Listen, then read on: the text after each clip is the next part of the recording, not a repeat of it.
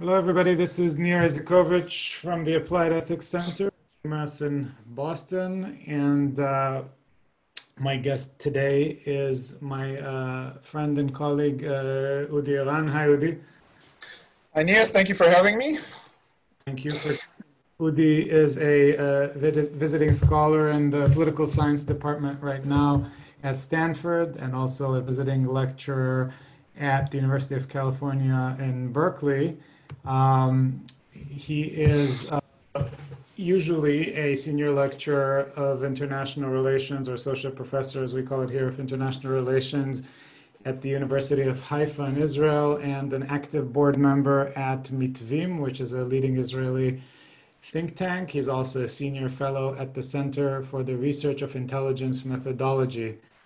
Udi directed Haifa's Center for National Security and was one of the co-founders of its Center for Maritime Strategy. He also served as the academic director of Israel's National Security College on behalf of the University at Haifa.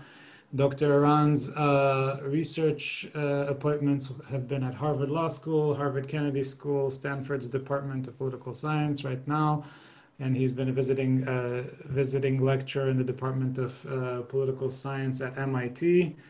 Before his academic career, Dr. Eran held a number of positions in the Israeli civil service, including as assistant to the Prime Minister's foreign policy advisor. He is the author of 2 books and some 50 scholarly articles, book chapters, policy briefs, as well as numerous op-eds, mostly in American and Israeli outlets. His research interests include spatial technologies, legal aspects of international conflict, mostly in the Arab-Israeli context, negotiation and conflict resolution, maritime strategy, and intelligence study. Udi, that is a very impressive biography, and you need big lungs to be able to convey it. So we are very happy to have you here on the Ethics in Action podcast. Thank you again. Thank you for having me and for this kind introduction. So Udi, I thought it could be wonderful to hear from you as an expert on Middle East peace negotiations, both as a scholar and as a practitioner, about the recent peace agreements or normalization agreements between Israel, the United Arab Emirates, and Bahrain, which have just been signed in DC. So maybe let's start with a little bit of background.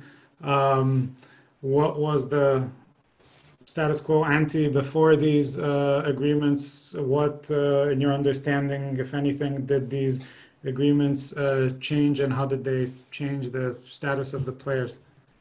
So Israeli and Gulf relation really evolved starting in the 1990s once Israel moved forward with the Palestinians, leading all the way to Israeli missions, embassy-like places in Qatar and in Oman.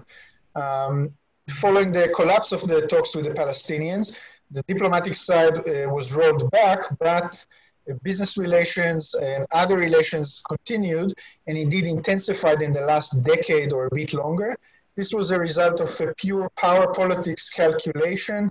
Both Israel and the Gulf states grew increasingly concerned about the growth of Iranian power. And also changes in the Gulf states, being more open, focusing on developing their international status, inviting investments, led to a situation in which hundreds of Israelis, went to Gulf states, conducted business. Some people flew on a weekly basis to conduct business, although this was kept all under wraps. So the main difference now is going out in public, including being open about the relationship and the potential reestablishment of diplomatic relations. I should also add that, just to be more accurate, Israel did have a representative in the UAE, but he was technically on a UN, there's a UN compound there, international organization, so it was Israel's representative to this UN entity. So it's the openness. And I think the second significance is, we spoke earlier, is the issue of the Palestinian issue. The Palestinians no longer became the entity that gives legitimacy to the Israeli actions. Say a little bit more about what you mean by that last point. So traditionally, it was assumed that Israel's true acceptance to a Middle East that generally rejected it would be a peace deal with the Palestinians. And indeed, that's what we saw in the 1990s.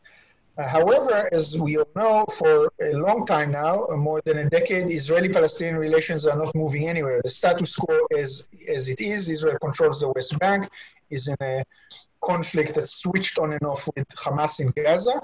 And yet, despite this lack of progress, these Gulf states were willing and able to move forward with Israel. So that is quite a dramatic shift in the way we think about this triangle of Israel, Arab countries, and the Palestinians. Yeah, so as you say, that's a real from tradition, at least for the Arab states, and the sort of previous paradigm, traditional Arab peace plan was some kind of trade-off, right, between normalization in return for serious progress on the Israeli-Palestinian track. Why do you think that the UAE and Bahrain were able to break with that? Yeah, that's a question I think many people are asking themselves. I suspect part of it was the fact that it's already in ongoing. The fact that there were close, potentially intimate relationships between the countries before, including, it seems, sales of arms and other things that are considered sensitive. The second thing is the fracturing of the Arab world. There is no clear Arab unity on numerous issues. The third issue is, as I mentioned earlier, pure concern about Iran, and the threat of Iran is greater than the legitimacy confirmed by the Palestinians. And we should also maybe say something about this type of regime. These are relatively small countries, especially the UAE, mostly around a leader or a family. Maybe it's easier, and it's the question of broader legitimacy is less central as it is in other countries like Jordan or Egypt. I think these are probably the main reasons. And of course, I failed to mention, this is the immediate context. The broader context is the US's role in pushing these countries to do it. Mm-hmm. And what, so just to sort of linger for a moment on a point that you made, Sure. So, if I understand you correctly, part of what you're arguing is that in the UAE and Bahrain, there isn't this kind of concern of popular unrest arising as a result of a perceived slight of the Palestinians, as there could have been in Jordan, for example? I think more in the UAE. In Bahrain, we know there was some unrest over the Shiite-Sunni divide. And indeed, if you look closely, the Israeli Bahrain declaration is more muted. It's not a full agreement, but rather they signed on a very general declaration that is to be worked out.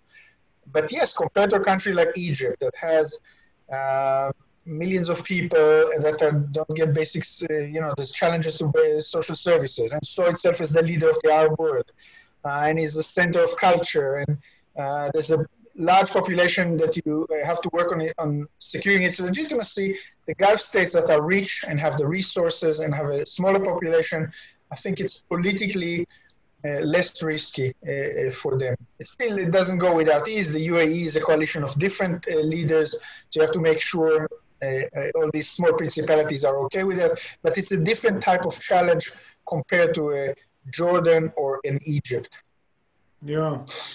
So let me ask you, since you mentioned the immediate American role in pushing for this, could you outline for us what the interests of the different players in getting this done right now were, the US, the Israelis, and then the two Gulf states? Yeah, it seems to me from afar that the timing serves, of course, first and foremost, President Trump. The deal was signed on September 15th. We're close to an election. They're contested. This allows President Trump both to look and play in the international arena and to show a clear achievement. And it, of course, tied to his deal of the century, this ideas he offered a while back about how to solve the Israeli-Palestinian conflict. It doesn't solve that conflict, but it allows him to look really as a leader in the global arena. If you saw this ceremony itself, he was very central. There were in the speeches, there was a lot of mention by the other leaders to his personal leadership and so on. It should be noted, though, if you look at American history and presidential elections, huge achievements on the foreign policy arena rarely secure internal elections. I think in this case, at least in part, it plays to the president's also self-image in a time where, towards an election, but also panders to some traits in his personality. So that's on the American side. On the Israeli side, Prime Minister Netanyahu is in a real bind. As you know, he's indicted for 3 charges of corruption, and he's supposed to go on trial on December. He's mishandling the corona crisis. Israel is in a massive crisis. It was the first Western country that went to a second lockdown. And there's a general feeling that he's not managing the crisis well. And combination of 2 leads to massive demonstrations in front of his house in numerous places in Israel for a few weeks now.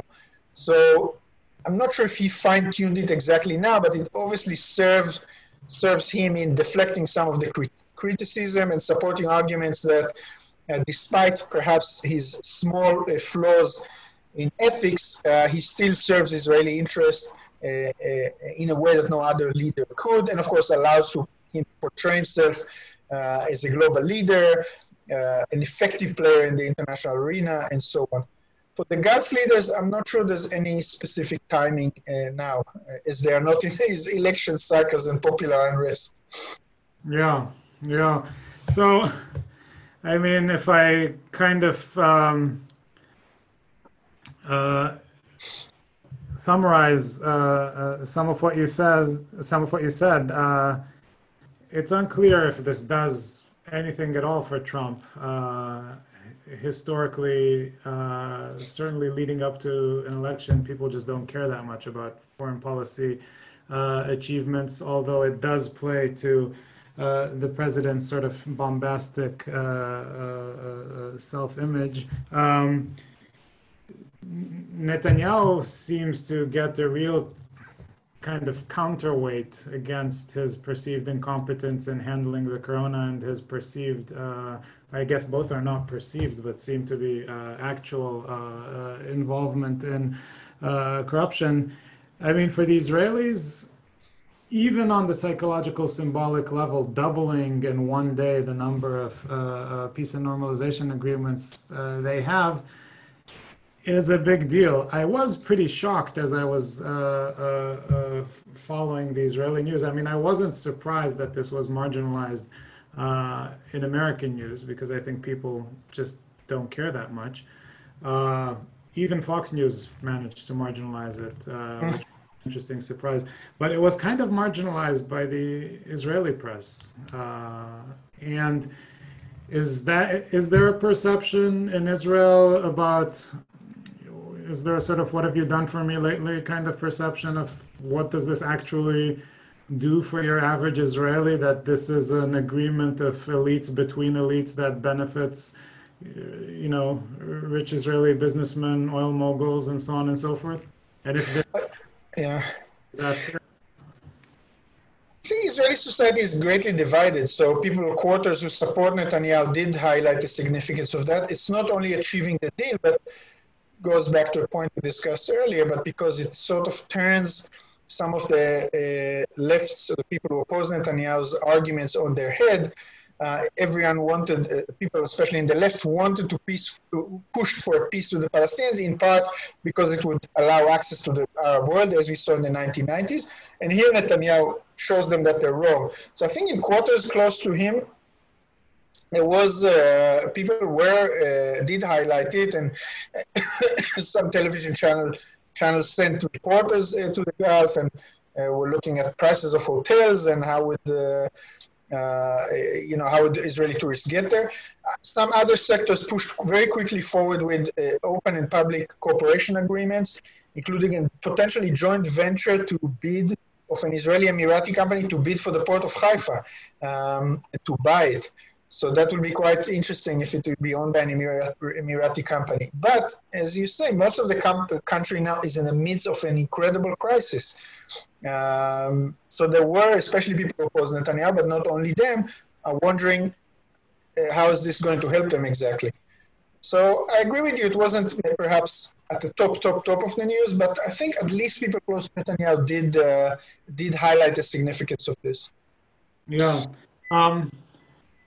So since you're, let me draw on your expertise for a moment in negotiation theory and practice. Usually these negotiation episodes involve concessions on both sides. Netanyahu touted this as a peace for peace kind of agreement, which was supposed to juxtapose it to land for peace deals that characterized previous agreements or the failed process with the Palestinians. So was this peace for peace, or were there some strategic prices that Israel has paid for this?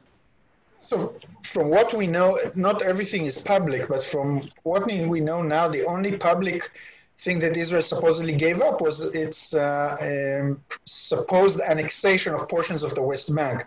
As you know, Netanyahu, during the multiple elections he had in the last year and a half, out of the blue began promising that once he gets elected, he'll annex portions of the West Bank that Israel controlled since 1967. And supposedly he gave up this for that deal. He already lost his enthusiasm to doing so in the summer. So if you will, he gave up something, but an asset he just invented shortly before that. And it's not surprising that there is not a lot of items on the agenda, because it's not a traditional peace between neighbors who had been fighting for generations, and there's some assets that have to be divided. These are faraway countries. We essentially agree on a coordination or cooperation mechanisms. This is close to a commercial deal of exchange that both sides want, rather than a political deal of dividing assets. Right. So, one cost is, if you sort of take a Machiavellian look at it, is it allowed Netanyahu to climb off a tree that he got himself up on and didn't know how to get off of, and was able to, namely the tree of annexation, and then was able to present that as a concession, which, love him or hate him, that's a pretty clever move. But going to something that you mentioned a moment ago, so, this possibility of purchase of a strategic asset like the Haifa port by UAE actors, but also some of the American remuneration to UAE in the form of selling them the F-35, which does seem to be a strategic weapon, the radar evading bomber pilots. It's hard not to make the counterfactual comparison with, had there been a peace with Syria, that country would have now destabilized and volatile as it is, having these strategic weapons. So isn't that a real kind of national security risk? Yes, I failed to mention this component of the deal, because I thought you were asking only on direct Israeli concessions. So as we saw in other deals between Israel and Egypt is the primary example, there is a third-party side payment. The side payment in this case is the F-35, these advanced planes. And Israel has a component because under legislation in Congress, the US has to make sure that Israel keeps its qualitative advantage. So Israel's not opposing the deal allows President Trump to show that he's advancing arms sales, American jobs, and supporting an ally. There is an internal debate in Israel. Is it really a threat that Israel, allow this to pass, because these countries are far away and the weapons, at least now, are directed against Iran, versus people that said, who knows, these regimes may be unstable. But I think there is no strong internal opposition for the supply of these planes, as far as I'm aware. You mean in Israel? In Israel, yeah. Yeah, but is that because of a sort of political pressure that sidelines national security, or because of genuine lack of worry? I think it's a bit of both. It was published that one of Netanyahu's close allies overjumped, if you will, the chain of command and met directly with the commander of the Air Force in preparation for that deal. We don't know exactly what occurred in this meeting, but there are no leaks of Air Force opposition. And there are other former officials who said that's okay, it's very far away from here, the weapons are put to a good service. But you're also right to point out that Netanyahu, who's now 11 years straight in power, gained more and more confidence versus the security organizations that traditionally enjoy a lot of autonomy. About a decade ago, he had a direct clash with all the leaders of all the services over a potential attack on Iran. And from what we know, they essentially prevented him from carrying his policy. But he grew very confident, especially after the 2015 elections. A lot of his appointments in these organizations are people who are loyal to him personally. So it's a combination of the different balance between soldiers and politicians and a professional position about the weapons. Yeah. Let me ask you about something that you have been touching on. Let me ask you to expand on it a little bit. Is this agreement between Israel, UAE, and Bahrain, or agreements, is this another symptom that the kind of main organizing question in the Middle East and Middle East politics is moving from attention to the Israeli-Palestinian conflict to an axis, or to a Saudi-Iranian tension, and Israel is kind of changing focus, trying to become part of the Saudi part of that equation? It does. You're right that it does in this way. I think change Israel's the way it approached the region in general. The Israeli approach initially, when Zionism began, was to really become part of the region. The first Zionist settlers dressed like Arabs and so on. But from the 40s, if not earlier, Israel's approach was, let's develop if the region opposes us, we'll respond by developing what was called an iron wall, a defensive measure that will disconnect us from the region and will allow us to operate independently with this sort of moat that's between us and the region. Israeli elites go to study in the US, not in the UAE. Arabic is hardly spoken, and so on. I think what happened was the iron wall became so strong and so effective that it itself became an element that allowed Israel to play in its immediate regions. I'm actually in the middle of writing something short about this in at least two directions. One is towards the east, so that's towards the Gulf states. They saw a strong country that can balance against Iran. Initially, that country became strong because it had to build this iron wall. And people pay perhaps less attention, but also to the west, Israel developed an alliance with Cyprus and Greece, which are also attracted to an extent to its powers. Israel is less directly involved there, but in both arenas, I think for the first time in 70 years, Israel is slowly being dragged to become a regional player and not, as Prime Minister Barak used to call it, a villa in the jungle, separated behind huge walls. We're not there yet, but it's definitely an indication in that direction. Yeah. Would you predict, or are you hearing noises that the actual agreement with Saudi is next?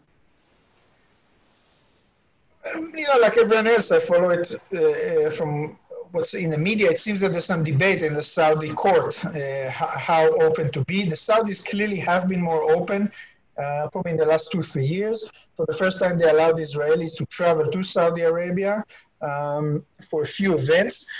It subsided a bit once the Crown Prince, some of his breakthroughs in policy turned out to be not so effective. I think he got slightly weaker and maybe he can't push as much as he could. So really the answer depends on the internal relations between the king and the Crown Prince.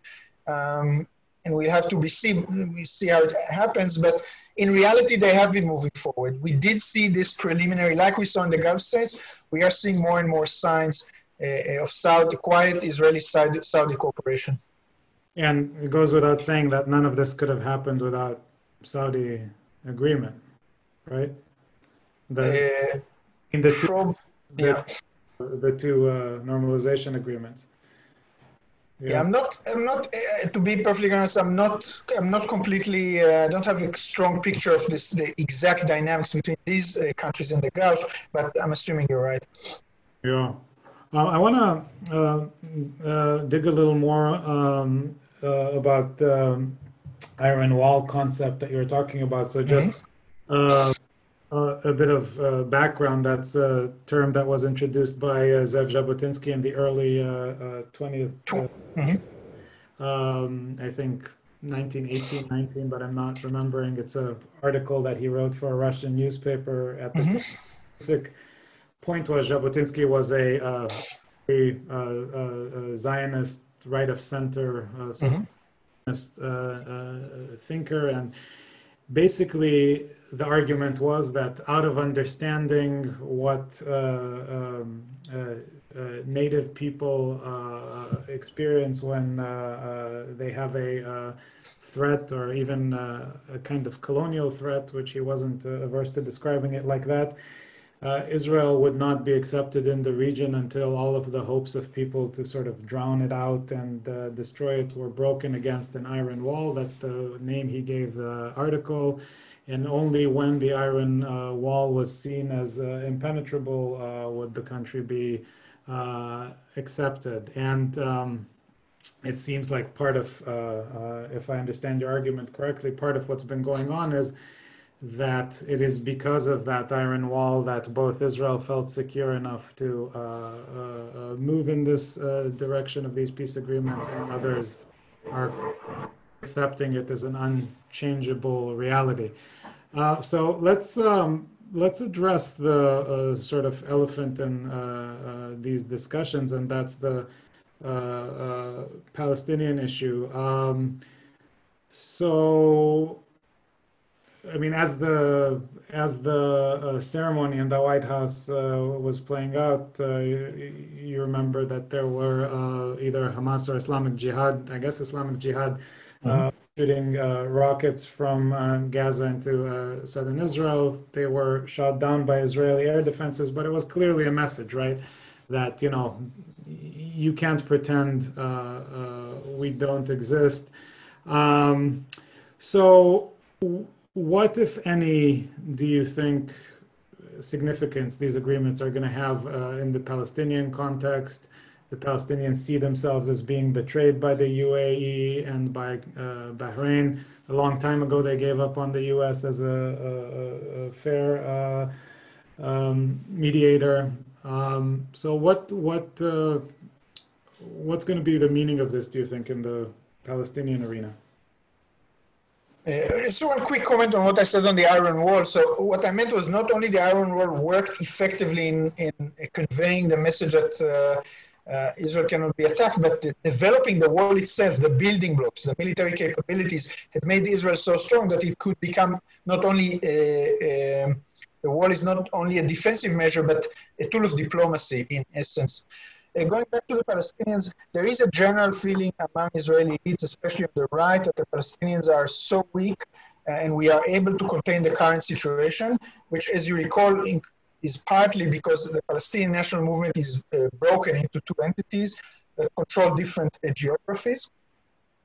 In fact, there was a movement in the right to do formal declarations of victory over the Palestinians and just get it done with, and that they're no longer a viable national entity that we should contend with. Other ideas on the right are to allow local autonomies and empower local leaders. It's called the Emirates plan. And And so there is a feeling on portions of the Israeli right that they're no longer an actor, and this should allow us to move forward with our countries and so on. However, my guide in part is history, because the Palestinians were, before that, let me add one more thing. It also discredits heavily the Palestinian Authority. This is the entity that was created out of the Oslo Accords and has some partial control over the West Bank, led by Mahmoud Abbas, President Abu Mazen.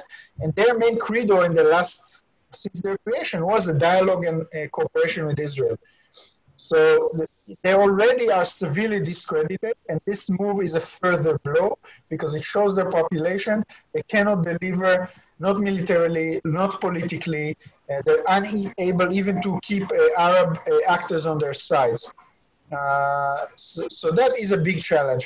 However, I think in part my guide is history. The Palestinians were written off at least twice historically after the defeat in the 1947-1949 war. The question disappeared and became a humanitarian question of refugees rather than a political question. But young Palestinians, Arafat and his group, they revived the movement in the late 60s, moved into violent attacks, what Israelis call terrorism, and reintroduced the Palestinian question on the stage. Similarly, 20 years of Israeli control in the West Bank from 67 to 87 were under the assessment of Israelis that the status quo can be maintained, Palestinians their quality of life is better, it's a done deal.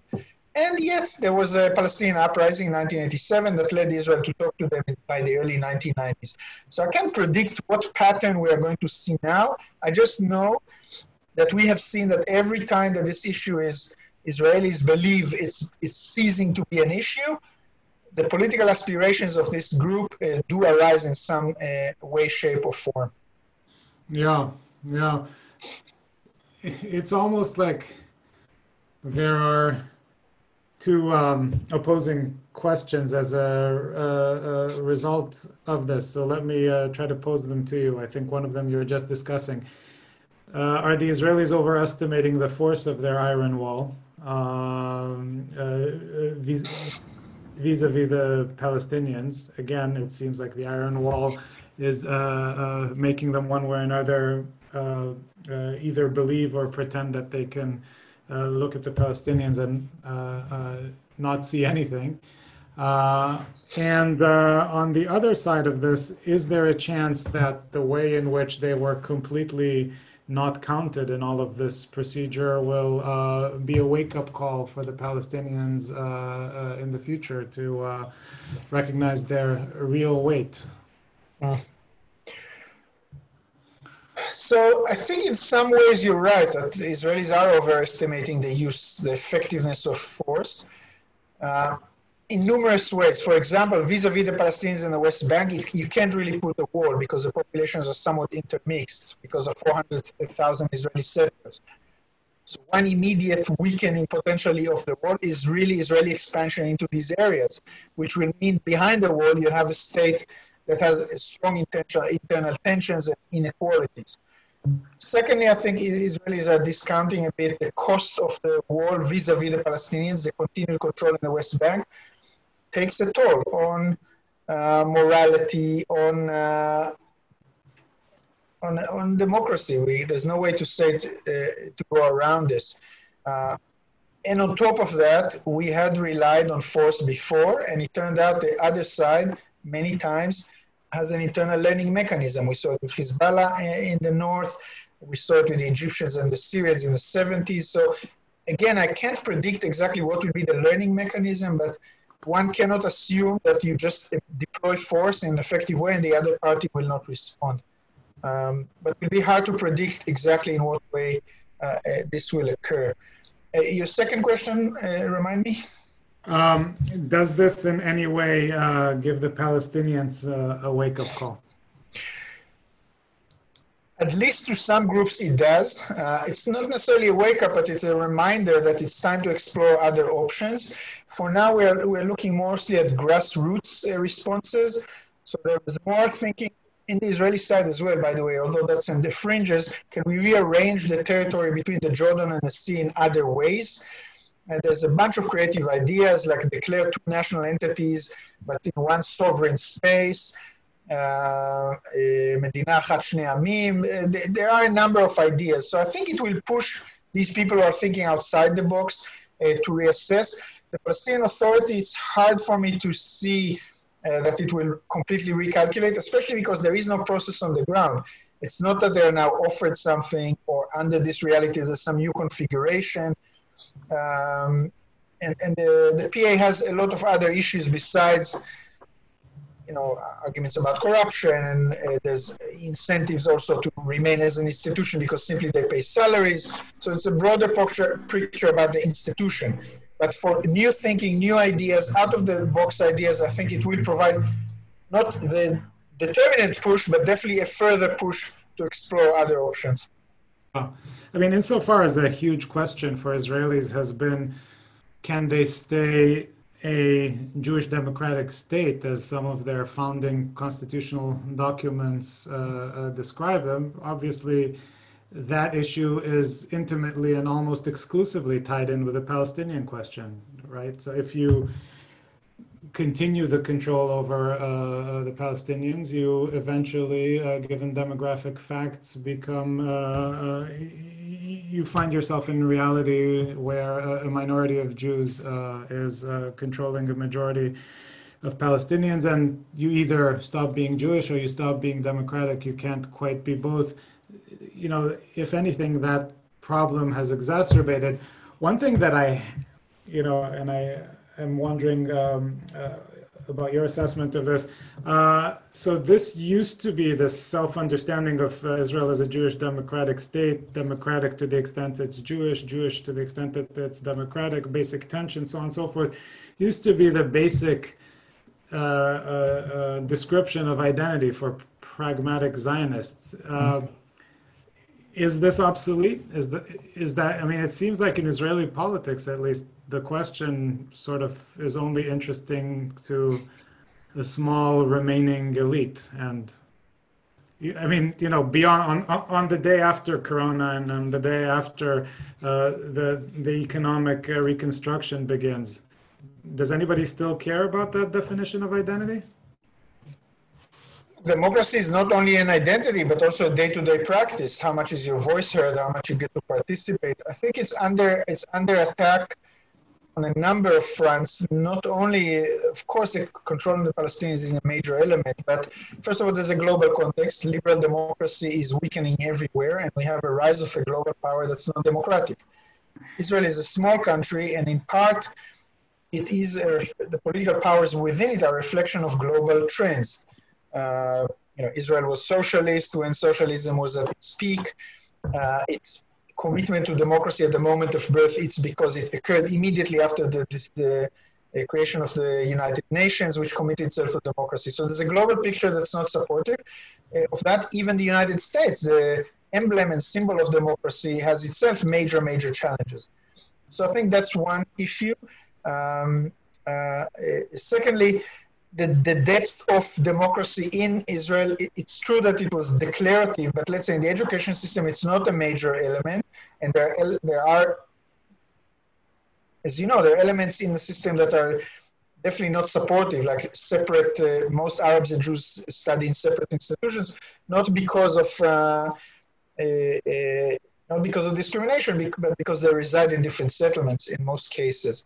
The prime minister's behavior added to it, because he's under investigation and now being indicted, he's attacking the prosecution, the police. So that's an attack on the state institutions that are guardians of democracy. Of course, the Corona crisis and the economic crisis also add to more tensions in terms of privacy, state control of public spaces, and so on. So in multiple arenas, I think there's an attack. And there is, I don't know if it doesn't interest anyone, because people still want to be heard and want their preferences to be accepted by the leadership. But there's multiple challenges on multiple fronts, and I hope we'll be able to get out of this crisis in re-energizing, reinvigorating what does it mean to be democratic in the Israeli context. Yeah, no, that sounds right. There's a funny, striking piece of rhetoric from Netanyahu that kind of, to me, was symbolic when he was describing, the UAE as a vibrant democracy. And it used to be that the rhetoric was Israel is the only democracy in the Middle East. And that kind of turned on a dime to we're good company of the UAE, which is many things democratic. It's not. Certainly for Netanyahu, the self-definition of being a democracy with sort of stable democratic institutions seems to, shall we say, not be center stage. But one thing I was reminded of as you were describing the position of the Palestinians, there's this book that I love teaching. I think we may have discussed this in the past, the history of the Peloponnesian War by Thucydides, and it's a classic in international relations, classic in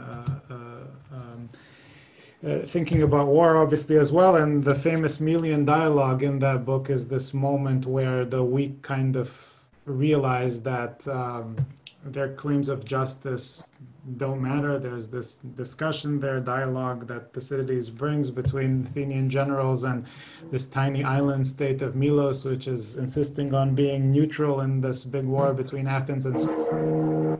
Do anything to leave, deserve it. And the Athenians say, it doesn't matter what you deserve or not, only equals in power talk about who deserves what. Otherwise, the strong do what they want and the weak accept what they have to. Seems like a classic example of a similar dynamic. Yes, one would argue that at least since the 40s, that's the situation, but the Palestinians had an enormous asset, and that's the fact that Israel is physically sitting in an Arab world. So in the small Israeli-Palestinian arena, there is no doubt Israel is far stronger now, but the Palestinians had this shadow power of all the region around us, and I think one of the, perhaps the most interesting aspect of what we discussed is this shadow power that they have is less committed to them, even less committed to them than we thought. So, it depends how wide you open the angle of your perspective to look at power. I mean, no matter how we turn it, Israel is a small country in a large Arab sea. Yeah. Udi, maybe to conclude, let me ask you this. In important ways, both Trump and Netanyahu, two of the three players, are deeply unpopular, viewed as a real threat to sort of traditional institutions in their country, and might be soon removed from power.